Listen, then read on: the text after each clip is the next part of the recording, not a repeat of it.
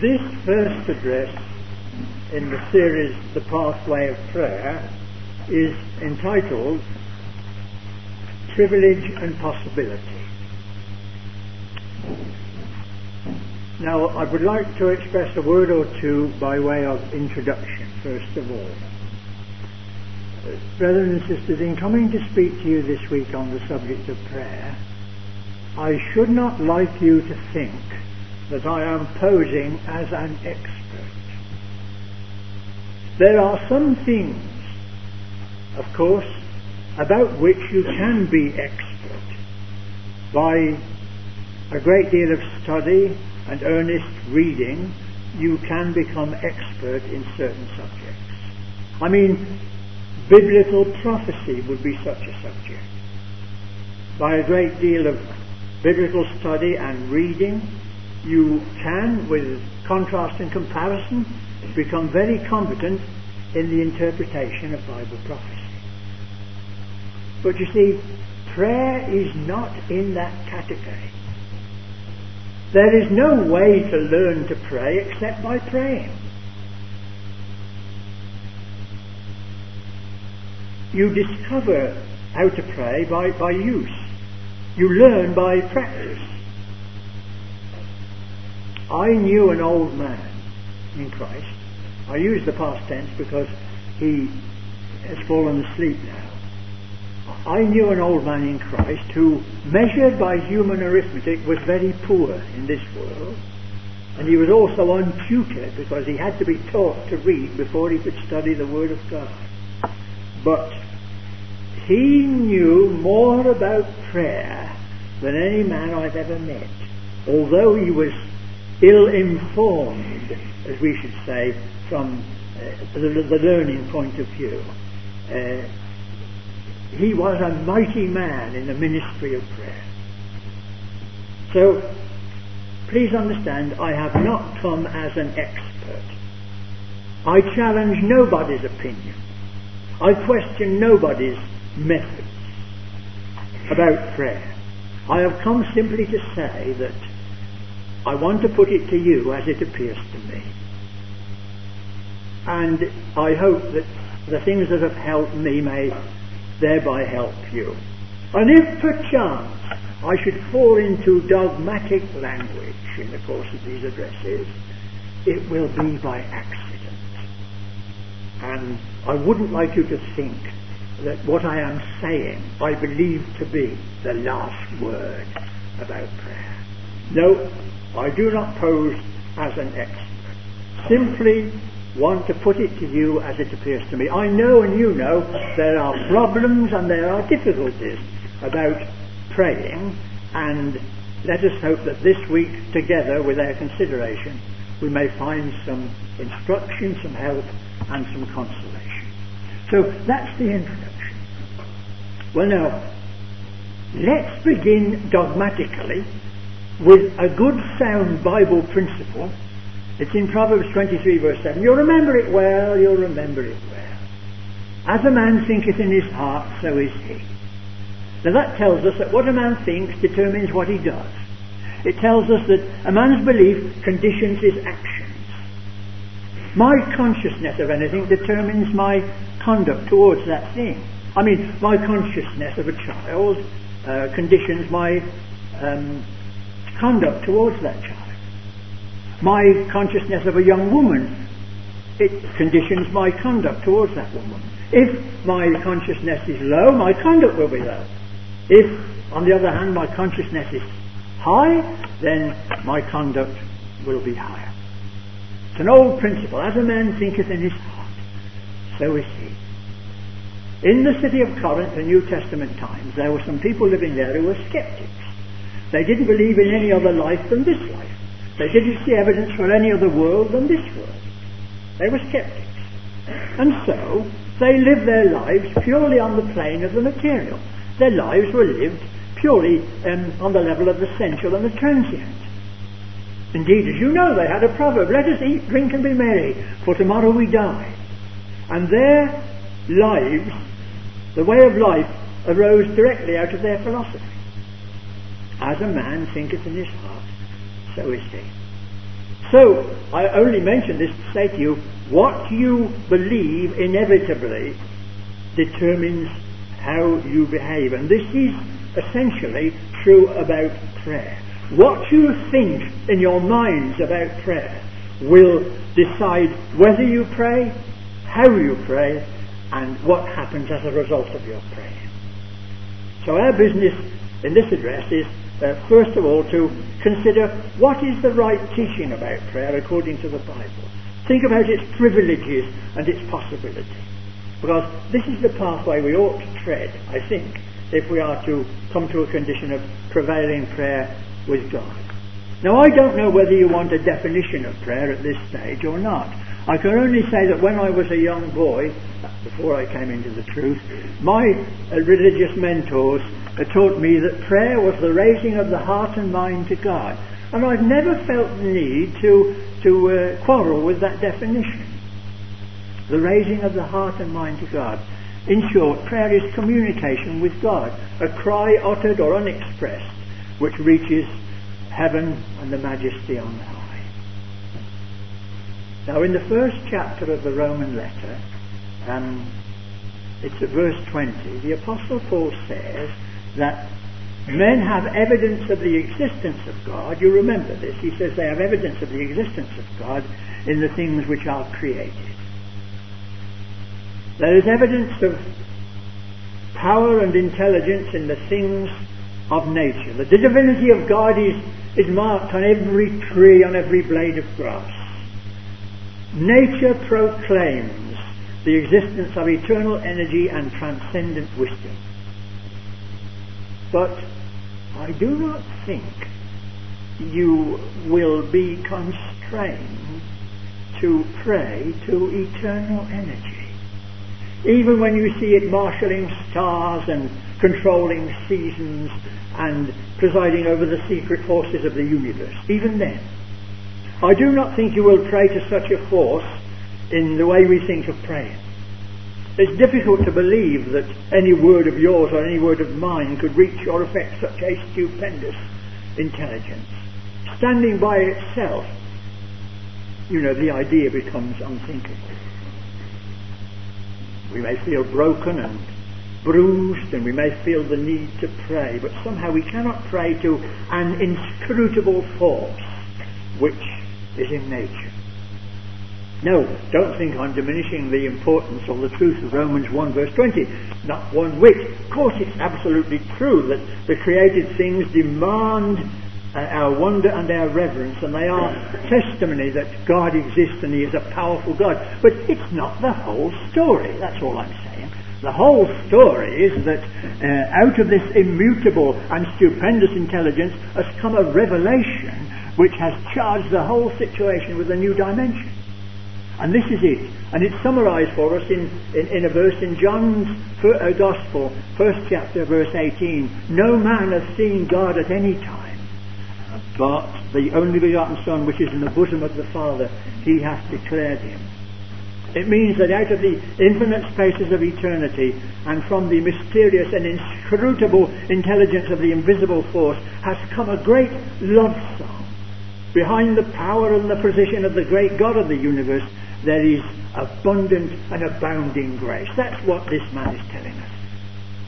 Notice the phrase, the bosom of the Father. It means the Father heart of God. And out of that Father heart of God, His only begotten Son has spoken to us. We know now, as with hushed spirits we ponder this word of revelation, that the one who has spoken out of the bosom of the Father is the one with wounded hands, with the mystery of pain upon His life, with the death of sacrifice enwrapping Him as a garment, so that we may be able to come near to the great God of the universe and find pardon and peace and protection. So, thereby we may enter into the presence of this great God and come to a proper place of prayer. In Psalm 103 you remember this sentence, like as a father pitieth his children, so hath the Lord compassion on them that fear Him. And all of us, when we think about these things, we know that in the very fibre of our being somehow we are undone. We are under the pollution and the penalty of sin. We are lost and straying. We are broken and bereft. And then we discover that underneath the eyes of fire there is the voice of love. Jesus said, and we sang tonight, I am the good shepherd. And the good shepherd lays down his life for the sheep. And it tells that the shepherd work of God will never cease until all the straying ones are brought home. There is pardon for sin, there is cleansing for our pollution, there is power for our paralysis.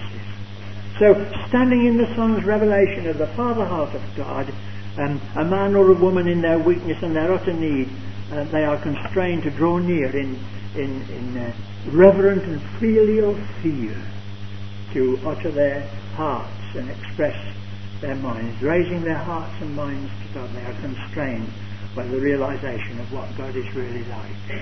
It means, you see, therefore, in the realization of what God is like, that he is a great shepherd. We may come with all our bruises and our wounds and our impoverishment, and we may find grace to help in time of need. That's what I mean by privilege.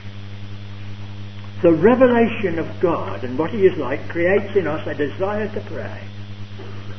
And if you believe and if you feel this to be true, of course it will have an effect upon your praying, because as a man thinketh in his heart, so is he. But there is more to be said about the privilege of prayer, and that brings me to my first proper reference, Luke chapter 18, which we read. Have a look at that, please. Luke 18.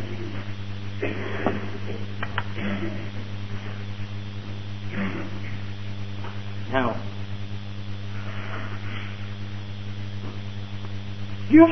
just let me read verse 1 to start with.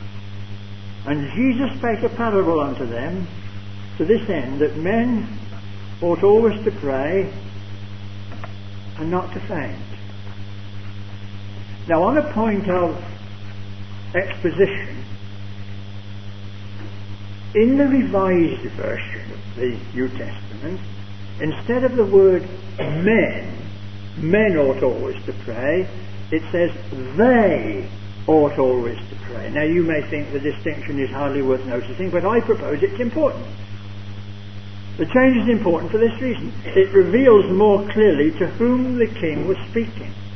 You see, if you go back to the 22nd verse of chapter 17, if you've got your Bibles open, please, if you look back to the 22nd verse of chapter 17, you will read this. And Jesus said unto his disciples, and then he goes on to speak of the stress and strain and the conflict of the life of discipleship, and you will see then that the word, he's speaking to his disciples, and the word men tends to detach the words from the immediate context, whereas the word they includes it even more closely. It is they he's concerned with, not men. It is they, the disciples, faced with the allied forces of opposition and ungodliness.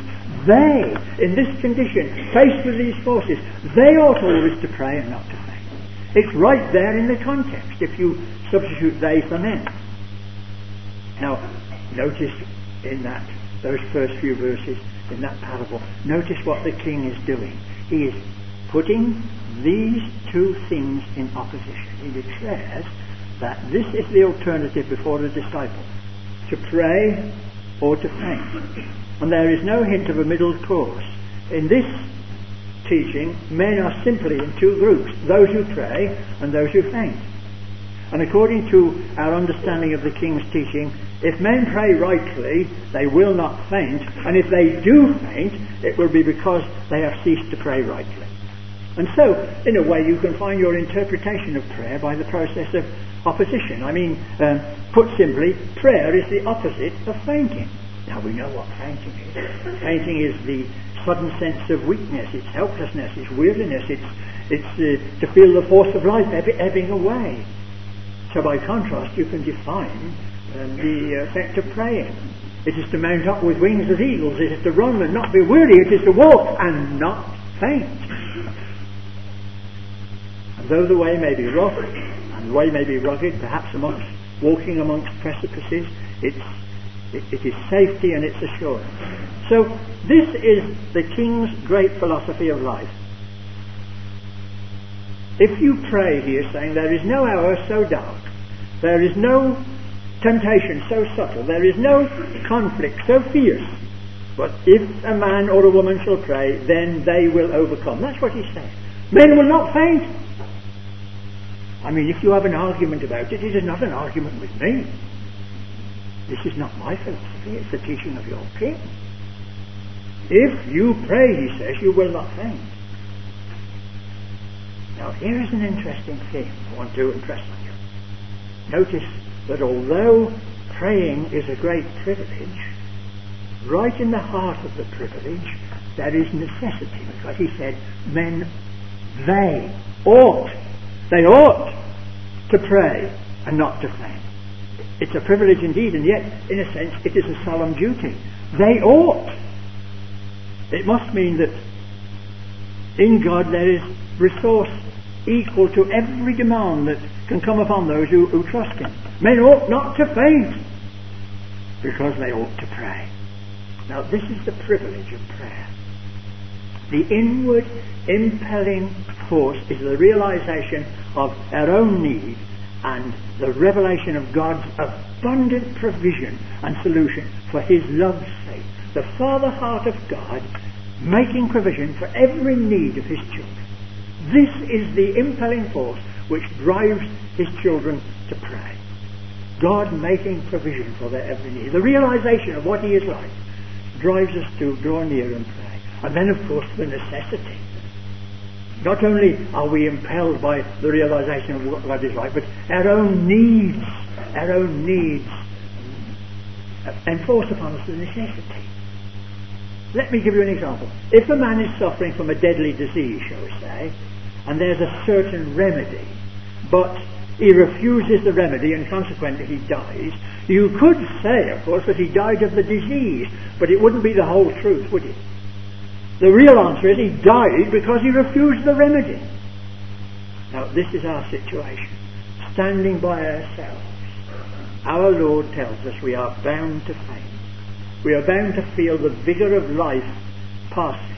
We are bound to feel beaten and broken down and disintegrating and descending and finally doomed. And he makes provision for no middle course. Men, they ought always to pray and not to faint. And this is our privilege, and this is our necessity. And if we understand it rightly, and if we feel it to be true in our deepest heart, then I think, as Jesus is teaching us, it will control whether we pray and how we pray. So, now that's all I wanted to say about privilege. Remember, the subject was privilege and possibility. So let's come to possibility now. That is to say, let's consider the purpose and the achievement of prayer. Now, I want to come to the point straight away and say, I know there are those who affirm quite sincerely that the sole purpose of prayer is subjective. That is to say, the object of prayer is solely to change those who pray, to produce upon the character of those who pray something noble and uplifting. And nothing more than that.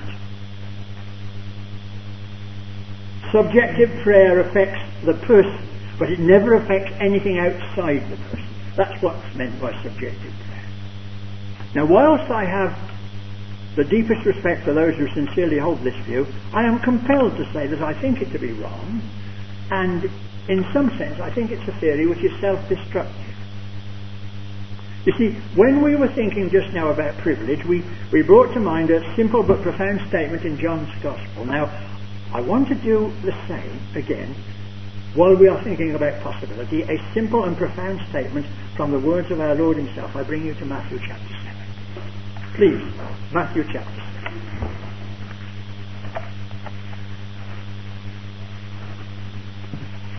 Have a look at verse 7. Of Matthew 7.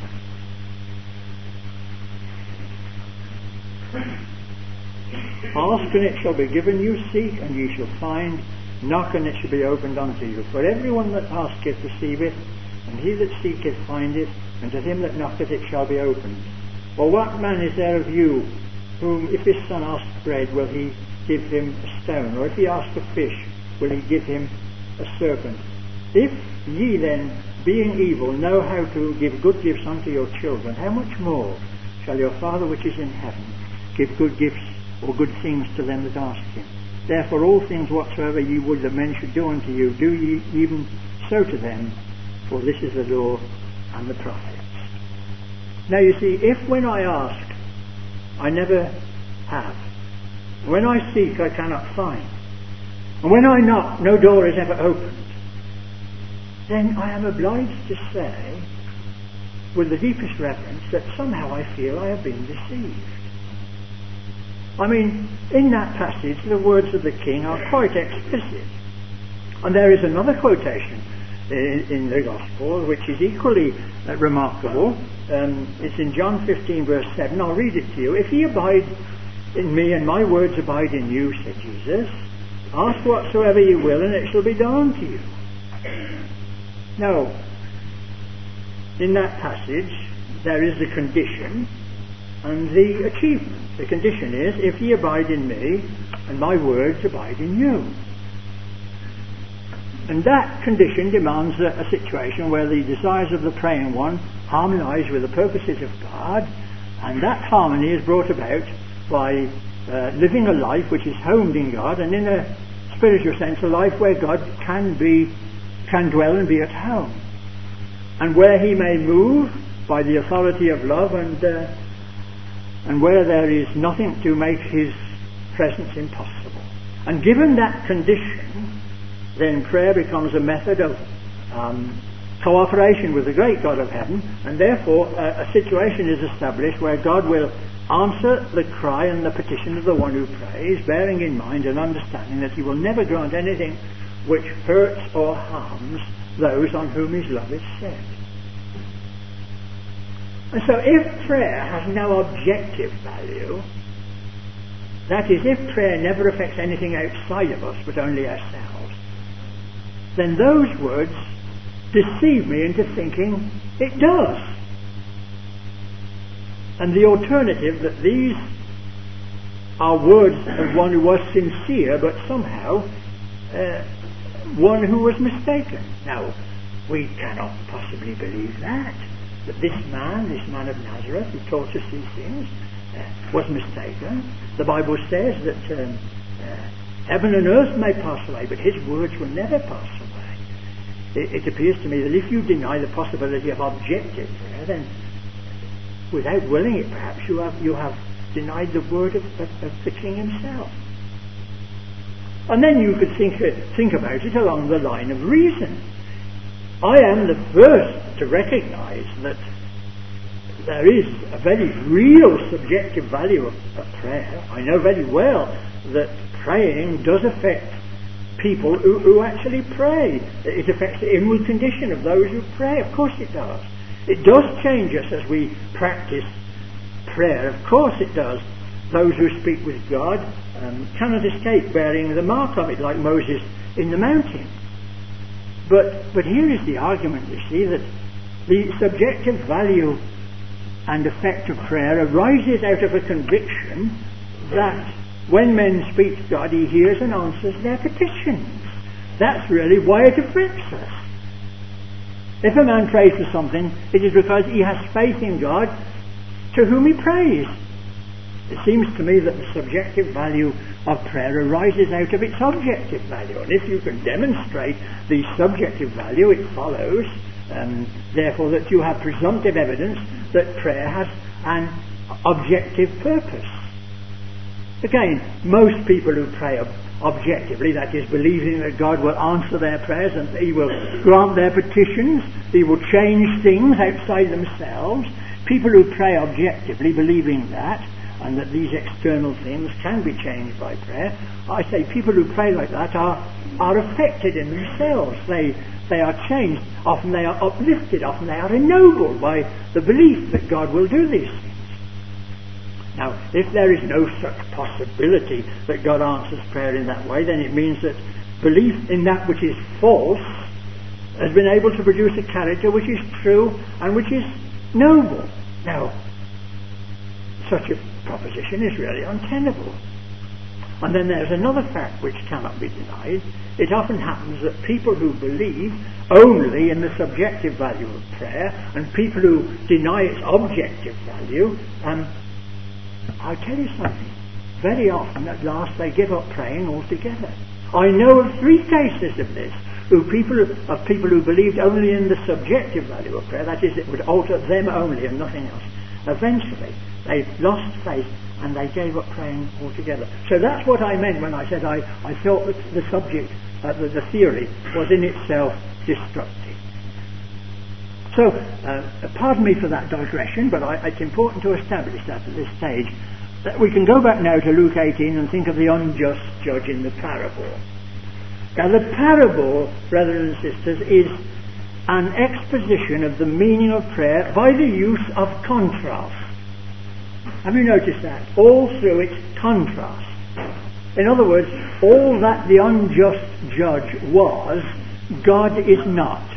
The judge was unjust, he was careless, he was indifferent, he was concerned only with his own peace and his own security.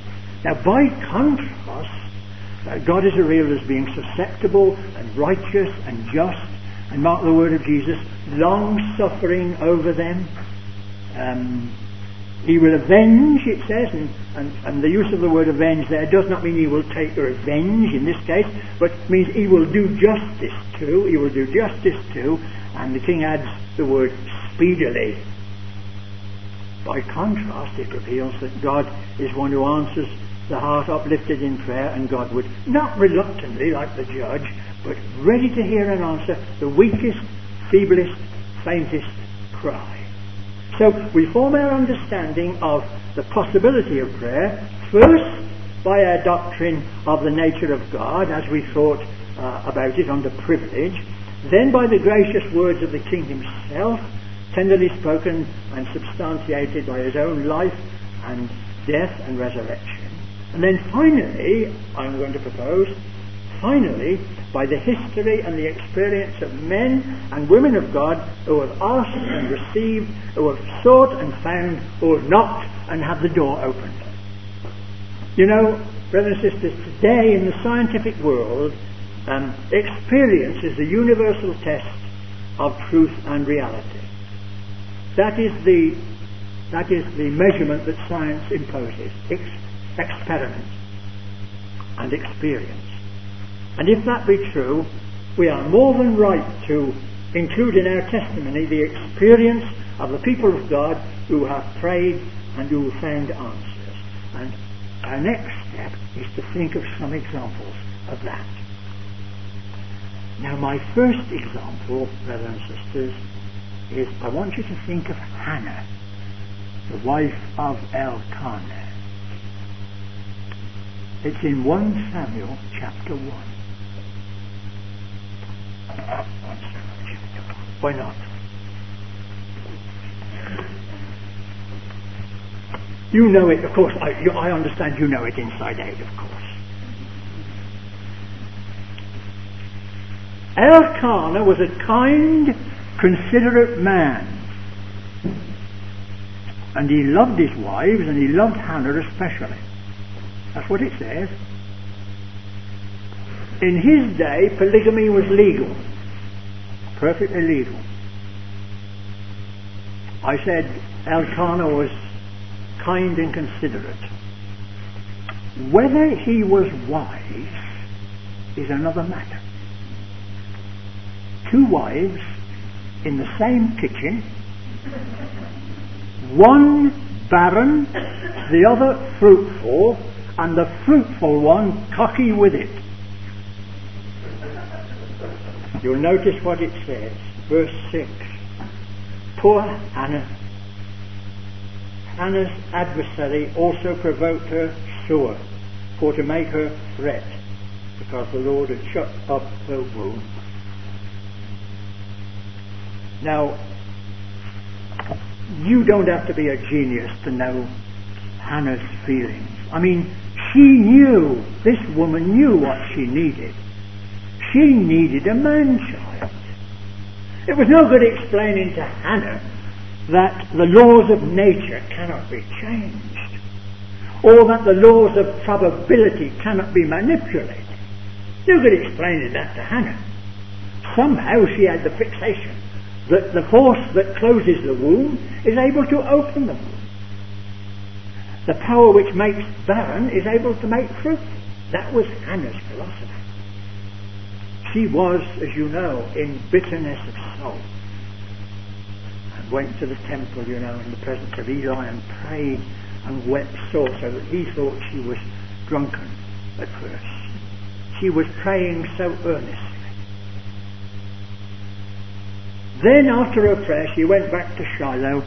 Her countenance, it says, was no more sad. She cast her burden on the Lord. And you know well, it was not in vain. This prayer was not in vain. Hannah never ceased to give thanks in the person of Samuel, her child, who served God. It's the first splendid example of the experience of those who pray. Now, my next example is something quite different. I am thinking of King Asa. Do you remember King Asa? He was a good man, but he had bad feet. And it's true.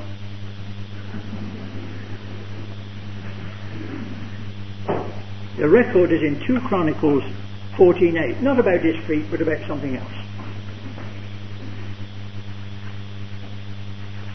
You see, when you read the 14th chapter, when you read the 14th chapter of the second book of Chronicles, you will discover that everything was going well and splendidly with Asa and his reign. Everything was first class. And then suddenly, out of the blue, came the Ethiopians against him with a great army. And humanly speaking, defeat was certain.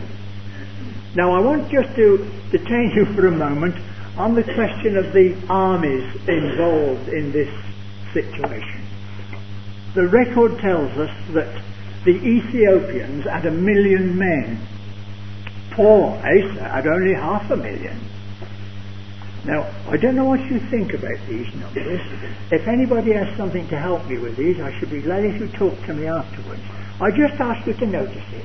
The Authorized Version says the Ethiopians had 1 million men and Asa had 500,000. As I say, you can see that humanly speaking, he was in a bad case. But Asa was a man of faith. He sought a link with God. His prayer that he prayed to God is one of the most daring in the whole of the Bible. I want you to notice it. Verse 11 of 2 Chronicles 14. I'm going to wait for you to find it. Everybody there? Verse 11 then. Lord, it is nothing with thee to help, whether with many or with them that have no help. O Lord our God, for we rest on thee, and in thy name we go against this multitude. O Lord, thou art our God, let not man prevail against thee. Now notice what he's saying. What he's saying is, we are inadequate, Lord, but we are come, we are weak, we are at thy disposal, and if we fail, it will be thy failure. That's what he's saying. It's the boldest, most daring prayer I've ever read in the Bible. This man Asa says to God, we've come, we're inadequate, we're incompetent, we've got nothing against these men. If we fail, it'll be your failure, because we place ourselves at your disposal. It was a very bold plea. I'll tell you something, it was answered with a great victory over Zerah and the Ethiopian hosts. Of course, the battle was not Asa's, as he said, it was God's battle. And it was God's triumph. But you see, it needed Asa's faith. A very interesting case, I think. What do you think? My next example is Joshua. Have a look at Joshua 7.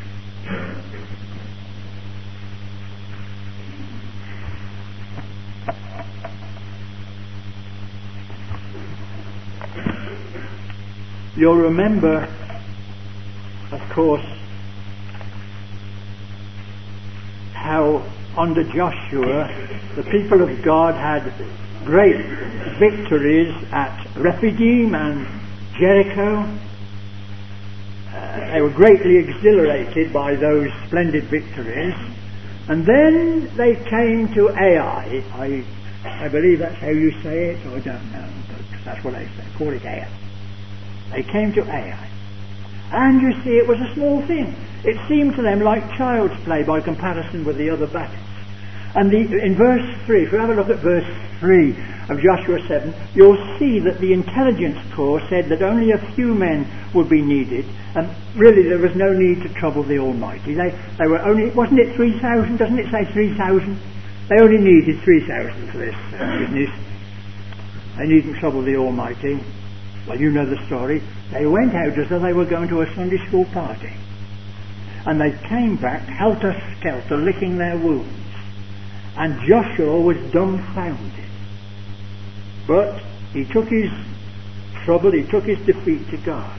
Now, I know what you're thinking. I can read your minds. You're wanting to tell me that it was this business of Achan, the sin of Achan, which was at the bottom of the trouble. And that's true. But perhaps if Joshua had taken the matter to God first of all, before they went out and discovered the hidden danger before the battle, it would have been better instead of discovering it after the battle and their defeat.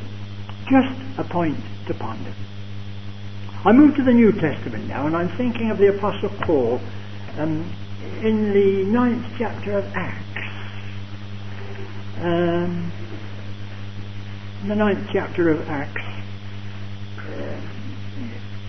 in verse 11 of Acts 9, the Lord is speaking to Ananias, you'll remember.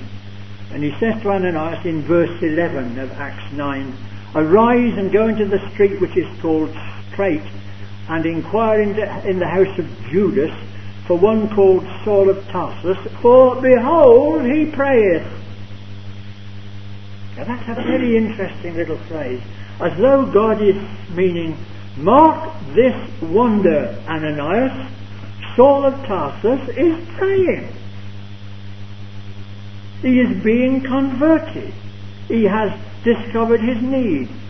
And God told Ananias that this sign of praying was proof that the arch persecutor had become a true disciple.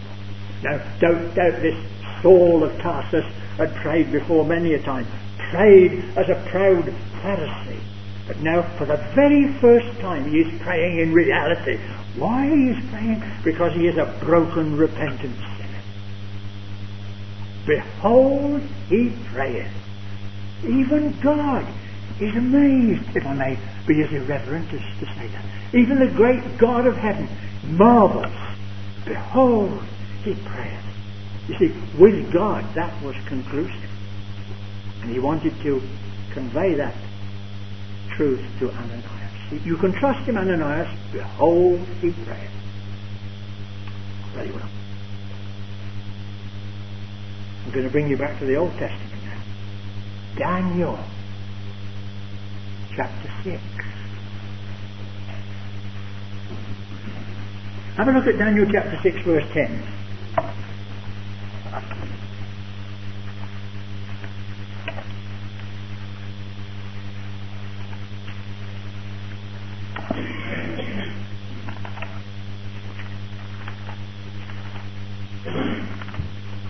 Daniel chapter 6, verse 10. And when you read it, you discover that Daniel 3 times a day, well, we read it now, when Daniel knew that the writing was signed, he went into his house, and his windows being opened in his chamber toward Jerusalem, he kneeled upon his knees 3 times a day and prayed and gave thanks before his God, as he did aforetime. 3 times a day he prayed to the God of heaven at the open window. Now he did this when all was well with him, but perhaps he did it because he knew that the crisis was going to come, and when it came it would discover the hidden flaws and lay bare the source of his strength. I think Daniel knew that the crisis was bound to come. You see, the crisis sometimes tries all things. In one day a man may reap the harvest of a lifetime. Have you ever thought of that? One awful crisis determines a man's destiny. All through his life he's travelled, and then one awful crisis determines his destiny. That's how it is sometimes. The faith of Daniel was not a flash in the pan. His reliance on God was not born suddenly. Usually people who pray effectively in a storm have discovered their needs in fine weather. Desperation, of course, is better than despair, but the best course is to have commerce with heaven when the storm, before the storm envelops us, not when the storm has arrived. Of course, it's good to pray when we are in the darkness, but it's better to pray when we are in the light as well, in preparation for the day of darkness. Very often, open victory is the fruit of secret prayer over a long time. Now, Daniel's secret was the ministry of the open window. And when the crisis came, Daniel had nothing to alter. Did you notice that? He did as he did aforetime. There's nothing to change in his life. He continued to do then what he'd always done. He went to the open window. He gave thanks, it says, as aforetime. Verse 10. He did not suddenly need to change his life. Now, of course, that wouldn't be true with everybody, would it? I mean, I can think of a man, I'm not prepared to tell you his name, but I reckon if the crisis like that had come to him, he would have shut the window, drawn the blinds, locked the door, and made his will. Daniel was ready for that day because he was ready every day. He stole an advance march against the enemy by discovering his need early when he faced the king's wine. Do you remember? And early in his experience in Babylon, he faced the king's wine. He knew what to do when he was faced with that problem, and so God delivered him when he had to face the king's lions. That was the experience of Daniel, a praying man at the open window, and he is revealed as a man who was praying, ready for the crisis. Now, I mention all these examples, brethren and sisters, because I wanted to say this to you in the last minute or two. There are some people, of course, who want to tell us that these persons, and many others like them, were all no doubt sincere, but somehow they were misguided and mistaken. Now, if that's true, that the testimony of saints and seers and prophets and priests and psalmists and martyrs, if all this is to count for nothing, then we ought to say, if they were deluded, then may God help us to share their delusion. If they were. Because their delusion has been the cause of some of the noblest characters and the most effective dynamic and some of the best work that's ever been done on this planet in the name of God. Now, you do not believe, nor I believe, that they were mistaken. So let nobody rob you of your conviction that these great things which they did were done because of the power of prevailing prayer. Let nobody rob you of that conviction. And let us remember again that the conviction that this is true is based firmly, first of all, on the doctrine of the nature of the fatherhood of God. And then, well, we could go over our reasons again, I think, as we thought about them in privilege and possibility. Our conviction about prayer is based first of all on the realization of the nature of the fatherhood of God, and then on the declaration of our Lord Jesus Christ himself, and then on the history of the experience of the saints. So that as you think in your heart about prayer, so you will pray. Your conception, your conviction about prayer, as it deepens, as you understand it, will affect how you pray. And as you are conscious of the privilege and the possibility, so hopefully you will be able to come more surely to the next stage, which is called preparation and practice. That will be the title of the next address, preparation